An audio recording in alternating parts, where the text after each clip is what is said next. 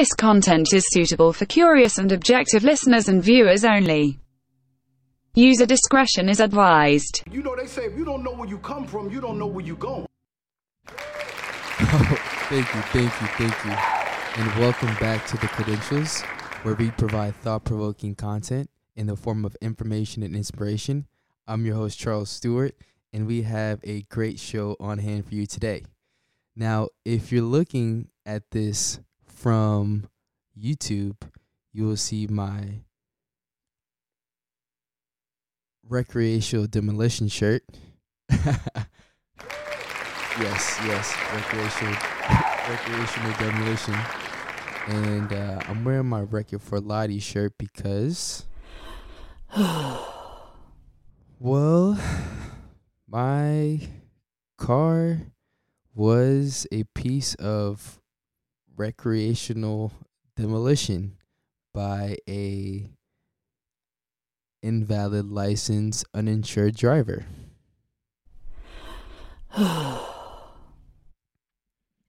So I could look at this and be like, there goes, as they say, the devil working overtime, right? But instead, I decided to use this as an opportunity to take this as a lesson. As in, what could I learn from this? How could I use this experience to help others, right? In my situation. So now that forced me to actually take a look at my insurance plan, my car insurance plan, in terms of, well, what is covered in car insurance, what isn't, and what is the process of using car insurance effectively in situations where there is a collision. And I emphasize that word because that comes up later. So emphasizing, with understanding your car insurance, you can best protect yourself from future payments or future damage or proper reimbursement and proper compensation for a situation that causes an accident or a collision or whatever the case may be. So, with all that being said, here's what I learned about car insurance. So basically, there is different types of coverages. There's comprehensive, there's collision, and there's liability coverage. Now, there's other ones too. There's also renter's insurance, which is something I had in my policy with Geico. 15% now, 15 minutes now can save you 15% later. Oh, they are not an ad for this podcast yet. That being said, so comprehensive. You would think in comprehensive car insurance it covers everything. Well, you're wrong. You're goofy.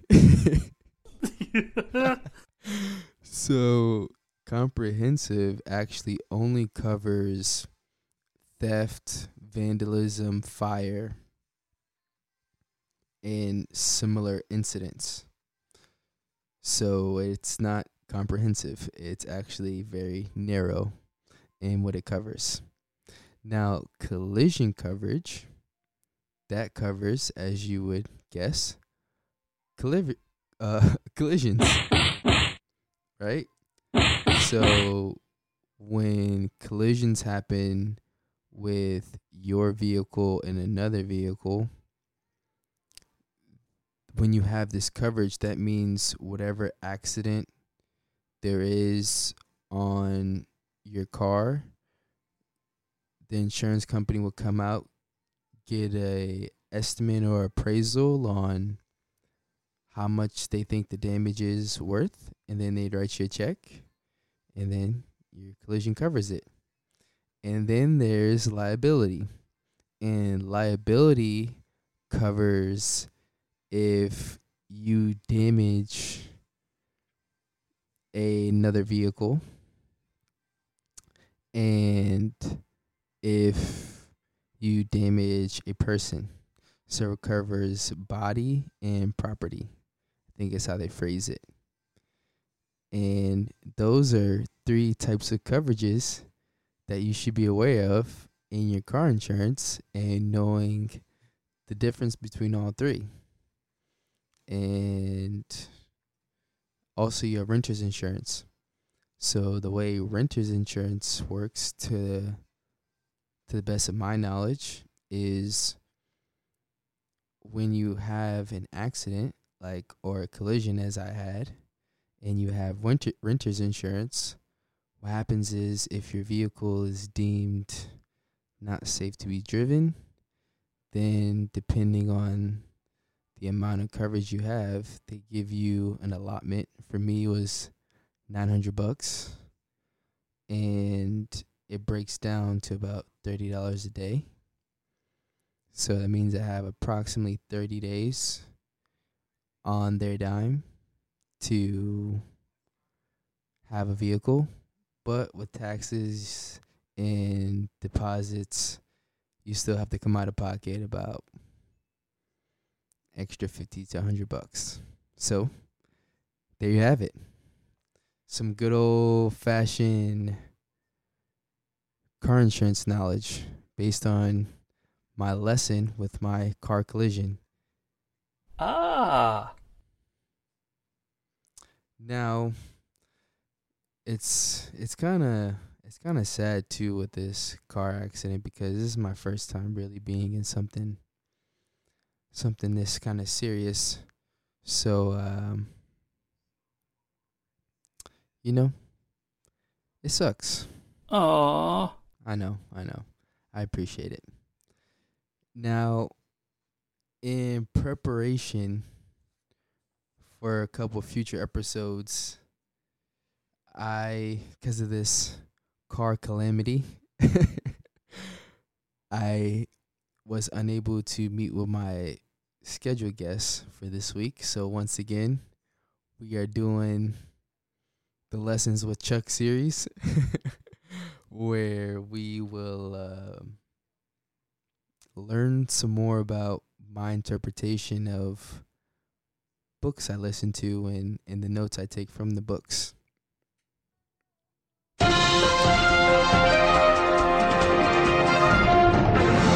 And welcome back to The Credentials. And I'm your host, Charles. And in light of not having a guest for this week's show again, we now take it to Lessons from Unfair Advantage by Robert Kiyosaki. I hope I'm pronouncing that right. Yes, Robert T. Kiyosaki, the same guy known to have written Rich Dad, Poor Dad.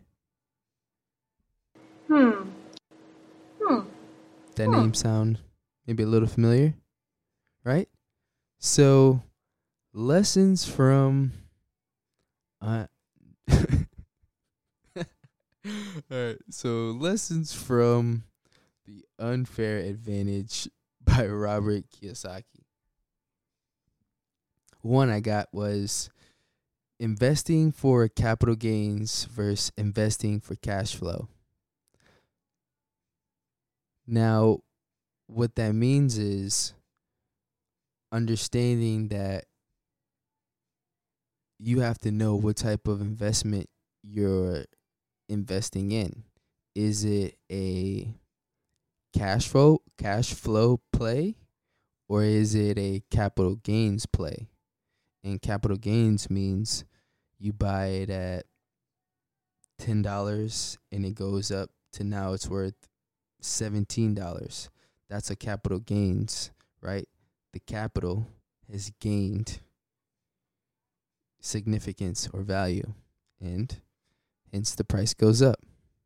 Or a cash flow investment is something that you pay into, and in return you get some weekly, monthly, quarterly, however the deal is structured, you get a certain set amount in passive income. And then with this option, what makes it different from a capital gains is not only can you have the passive income coming in, but at the same time, depending on the type of cash flow asset that it is, the capital gains could go up on it. So now you're double dipping. Now, a perfect example of that is because the guy made his living, or a big chunk of his living, off of real estate, and the way he made it cash flowing is that he would buy houses or apartment buildings and rent them out. And he talks, him and his wife Kim, the first property they made $25 profit in cash flow. And they grew from there. They didn't start out cash flowing $1,000, $2,000, $500. They started out $25. Kept building, kept building, kept building. So, something to think about.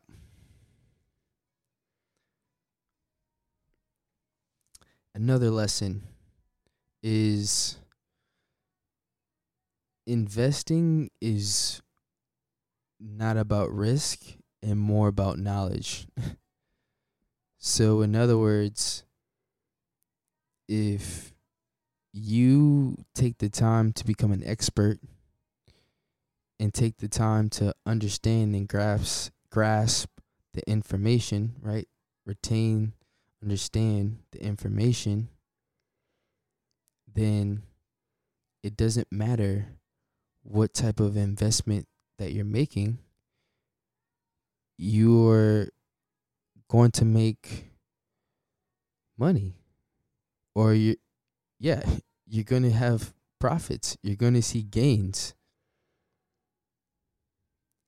because investing is not about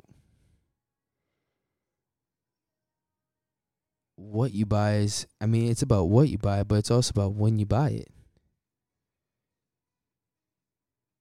Perfect example, when all the stocks went down because of the pandemic, that's when smart investors were buying. And now, because they had the large sums of capital beforehand, when you put that in a market that's artificially deflated, not inflated, but deflated because of things being shut down, now that's how, when they talk about the rich getting richer, that's how they get richer. Is because they buy a lot when everything goes down, because they know eventually it's going to come back up. While the common investor invests while everything's high, not realizing it's going to come crashing down. The buy-in price is very crucial in dollar cost averaging. And dollar cost averaging is basically when you decide to invest at 150 and then it goes down to 145, and you're like, you know what, I believe in it, so I'm gonna buy it at 145. Now when that stock gets past 147 or 147.5, now you've turned a profit, because when you bought at 145, you're cutting at the amount to where it's like you're lowering the buy-in rate that you bought in. If that makes sense. You get the vibe. When it goes from 150, 145, you buying at 145, then the average price that you buy in, the dollar cost average, the average price that you buy in is theoretically reduced by the difference between 150 and 145. Anywho, it's a good book. It's a good book. Next lesson I learned is money is not on the gold standard, and it hasn't been that way since 1971 when President Nixon took it off. So what that means is money isn't backed by anything of value, which is why we've seen in the last 10 years the perceived value of the dollar is not being their superior difference. Now it depends on the month and the year. There might be a couple countries that have that, the dollar is not a dollar in their country. It's actually less than a dollar. So, and that actually started in 1933 with FDR, Franklin D. Roosevelt. He's the first one. And I think it was in part, if I remember correctly from the book, it was in part because we needed to print more money to fund the war. Because that was right during World War One or World War II, somewhere around there. So, interesting stuff, because who would have thought? Who would have thought that? Who thinks about like, oh, yeah, well, the dollar is really backed by nothing. It's backed by our hype, American hype. That's about it. And we owe so much of it because we printed so much out. So that plays on my next point in the lesson that I learned, which is savers are the biggest losers since there's literally no value attached to it. And let's say you are a saver, right? Let's say you're hearing this for the first time, you are a saver. That doesn't mean you rush into, purchasing some type of asset, whether it be like a business, a paper asset, a commodity, or real estate. What that means is expedite the amount of research, the amount of courses, the amount of classes that you can take and learn about to build your foundation, to then that way you feel comfortable and confident to go ahead and then take your savings and turn them into cash flow or turning them into assets. The first and most important thing is the knowledge. And the narrowing of scope. You have to figure out, okay, which one do I want to focus on first? You can't do commodities, real estate, business, and paper assets all at once trying to get the best returns, especially if you're just now learning it. It's just not practical. That's too much for our brain to comprehend all at once. Come on. So narrow of scope and then expert in knowledge. And that doesn't mean while you're getting the knowledge, you can't apply it. You actually should apply it. And you can still have success while not being an expert. And you technically don't need to be an expert to execute. But you need the foundation. You need the base, because that foundation of knowledge, that base of knowledge will give you confidence to trust your gut to make the right decision. Right? Right? That makes some sense, right? At least in my head, that makes a little sense.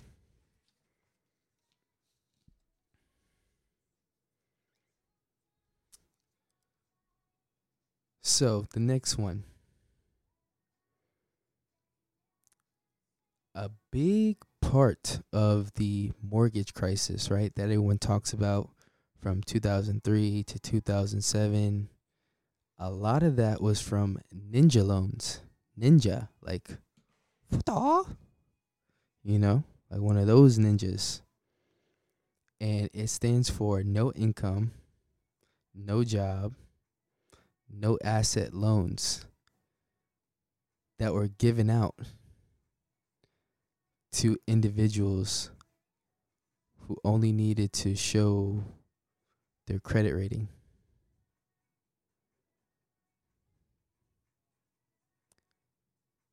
Interesting, Ah. right? It's very interesting. And it gets me to like who sounded that off? Who thought that was a go? And then in the book, it shares what billionaire is suspected to have played a very key role in that ninja loan getting passed throughout many different banking systems and mortgage and lending institutions. So, Unfair Advantage, you know, they're not a sponsor yet. This isn't a paid review, but I'm sharing the knowledge. You know, that's what we do over here. We provide thought-provoking content in the form of information and inspiration, baby. So, just Shh. don't tell them that, I don't know. Just don't tell them. Don't tell them we're giving away all these gems. Hope I'm not in trouble with that statement. So, let's see here. What else did we learn?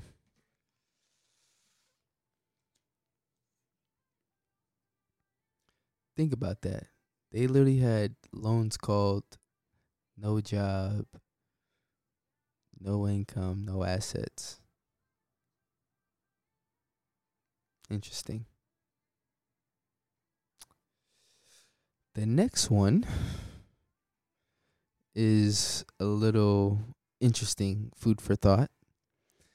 And the next one is most financial advisors and financial planners are employees and not in what he likes to call the B or the S quadrant in terms of business minded or business oriented, or the S quadrant, which has many different meanings, but in this one, like the self-employed,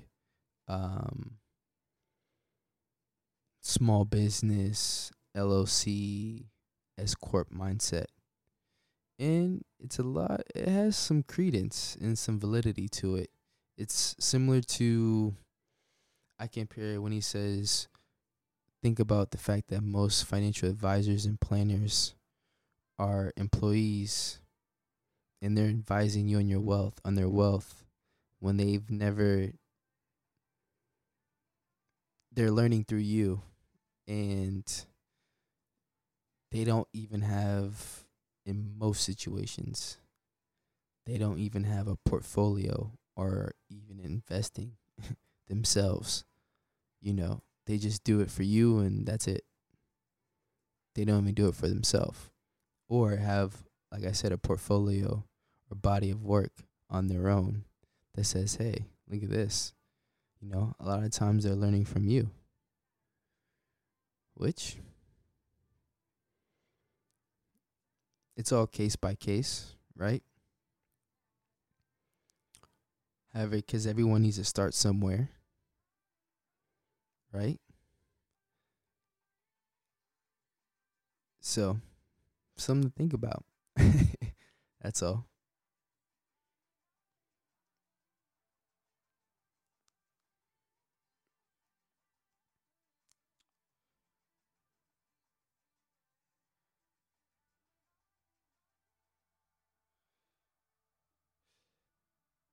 Another lesson I learned is you made a good comparison between the stock market and social security with a Ponzi scheme. Hmm. Hmm. Hmm. Right? Maybe you're wondering, like, it is it's a unique comparison. And he made it because they both require fresh new money to come in, and the new money that comes in generally benefits the old money that's already in there. And it's legal because, and it's not a Ponzi scheme, is because you are getting an asset in return in the form of a paper commodity when you get issued a piece of stock, right? So you get a paper asset. Now, what's interesting is that paper asset, there's different types. That paper asset could be a capital gains, or it could be a capital gains and a cash flow, because it could have a dividends attached to it, right? So, something to think about. While a Ponzi scheme, you don't get nothing in return. A lot of times they happen with investors is because investors promise a certain amount of returns, generally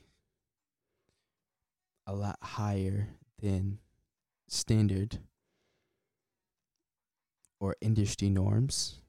And when the money comes in, it doesn't get invested. That's why it's a Ponzi. And even a more fun fact, because I had to Google it, Ponzi is actually from a guy named Carlo Ponzi from Italia. And they had to bring up the fact that he was 5'2". I don't know why, but they did. Aww. So, yeah.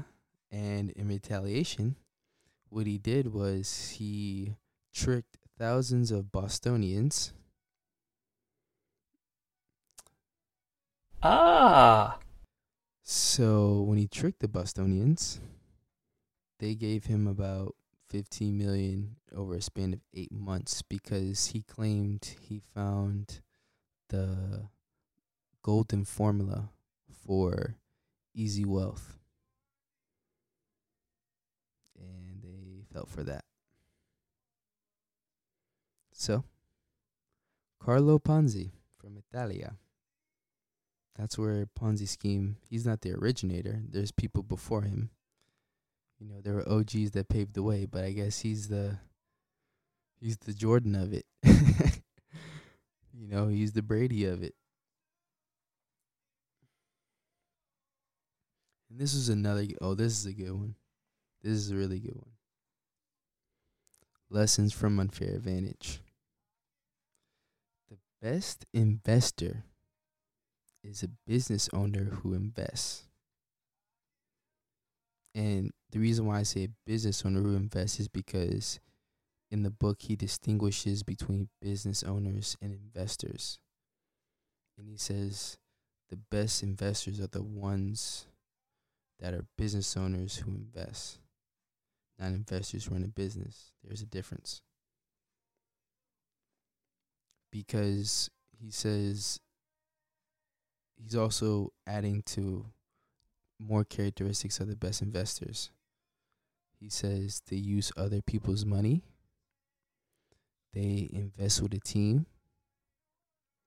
They're more generous to bring more money in. Now, people get that misconstrued a lot when I think religious scripture from different religions and a lot of financially successful people say, you know, be generous with your money, but what they don't say strongly enough, in my opinion, or imply strongly enough, is be very smart and calculated while you're being generous. You know, because some people, if you have a vice, that mean maybe, oh, because I'm having success and I'm having this vice, maybe they internalize that as, oh, I should lean in more this way. And now that's how that perpetuates. Or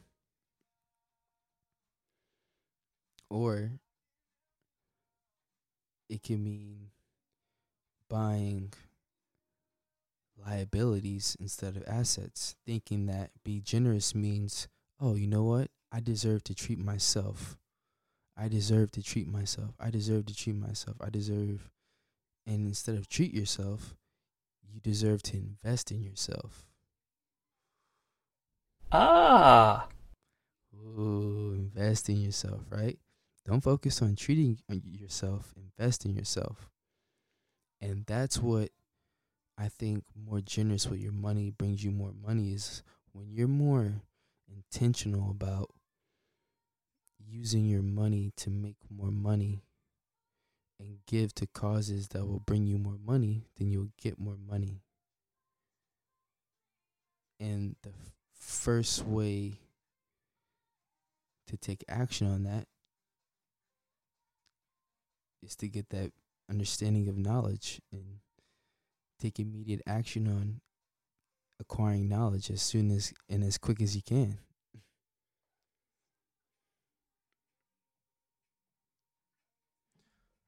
And the best investor, before I get off track, what's crazy is I mentioned earlier, right, how savers are the biggest losers.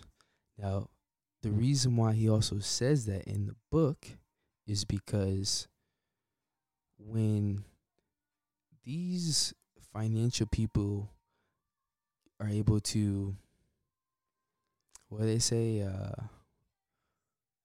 they're able to fundraise or raise, I'm able to raise $8 million, yada, yada, yada, right? What do you think they're going to raise this money? At the end of the day, they're going to banks. And the reason why banks have this money is because the money you're saving, whether it's in your savings account of your bank account, between your checkings and savings, or if it's in your 401k plans or any type of pension plan, all that money gets saved at a bank. Those pension plans, all those pension plans and all those different types of plans, they bank with someone. So those banks have your money. And now what you don't know is not only are they able to dish out your money, but they can also dish out your money at a certain multiple. So depending on the year and the rules of that year, it could be they can give $10 for every dollar, $20, $30, $7.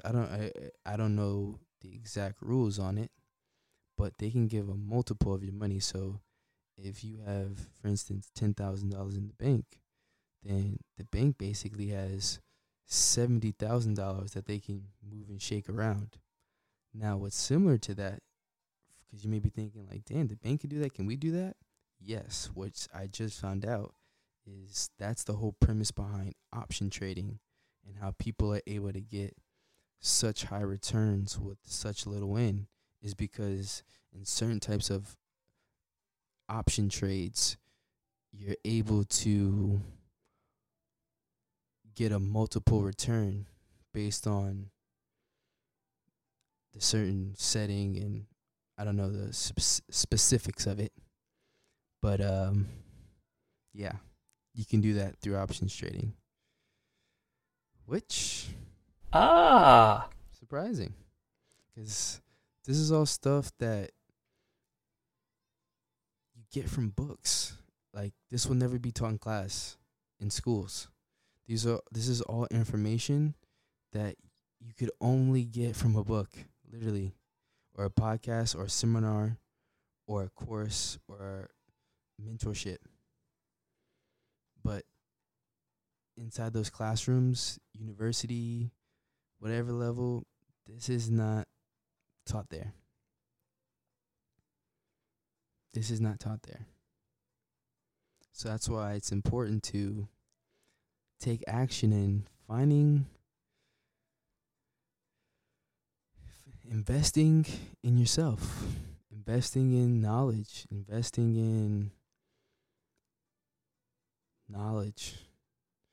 because it's like what they say, the old saying is, they could take your job, but they can't take your degree. Well, they can now not use your degree, but you can always use your knowledge.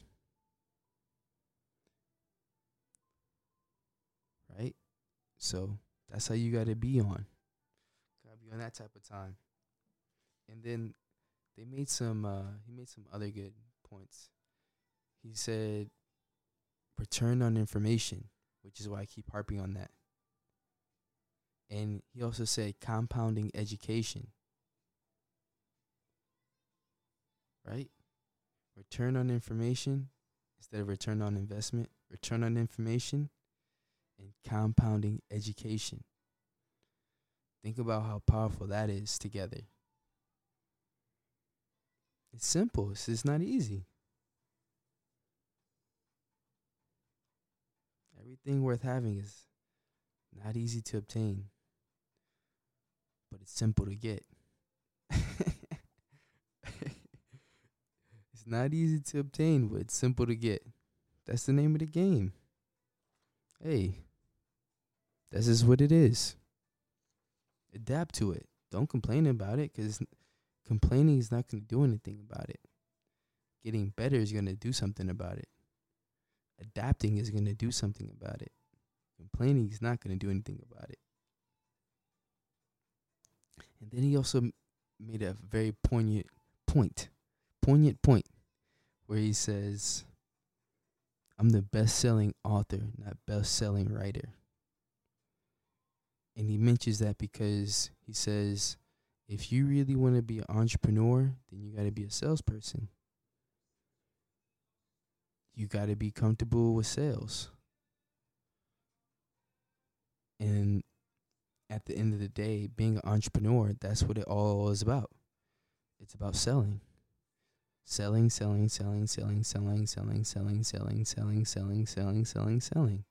is what it is. So either get with it or get lost.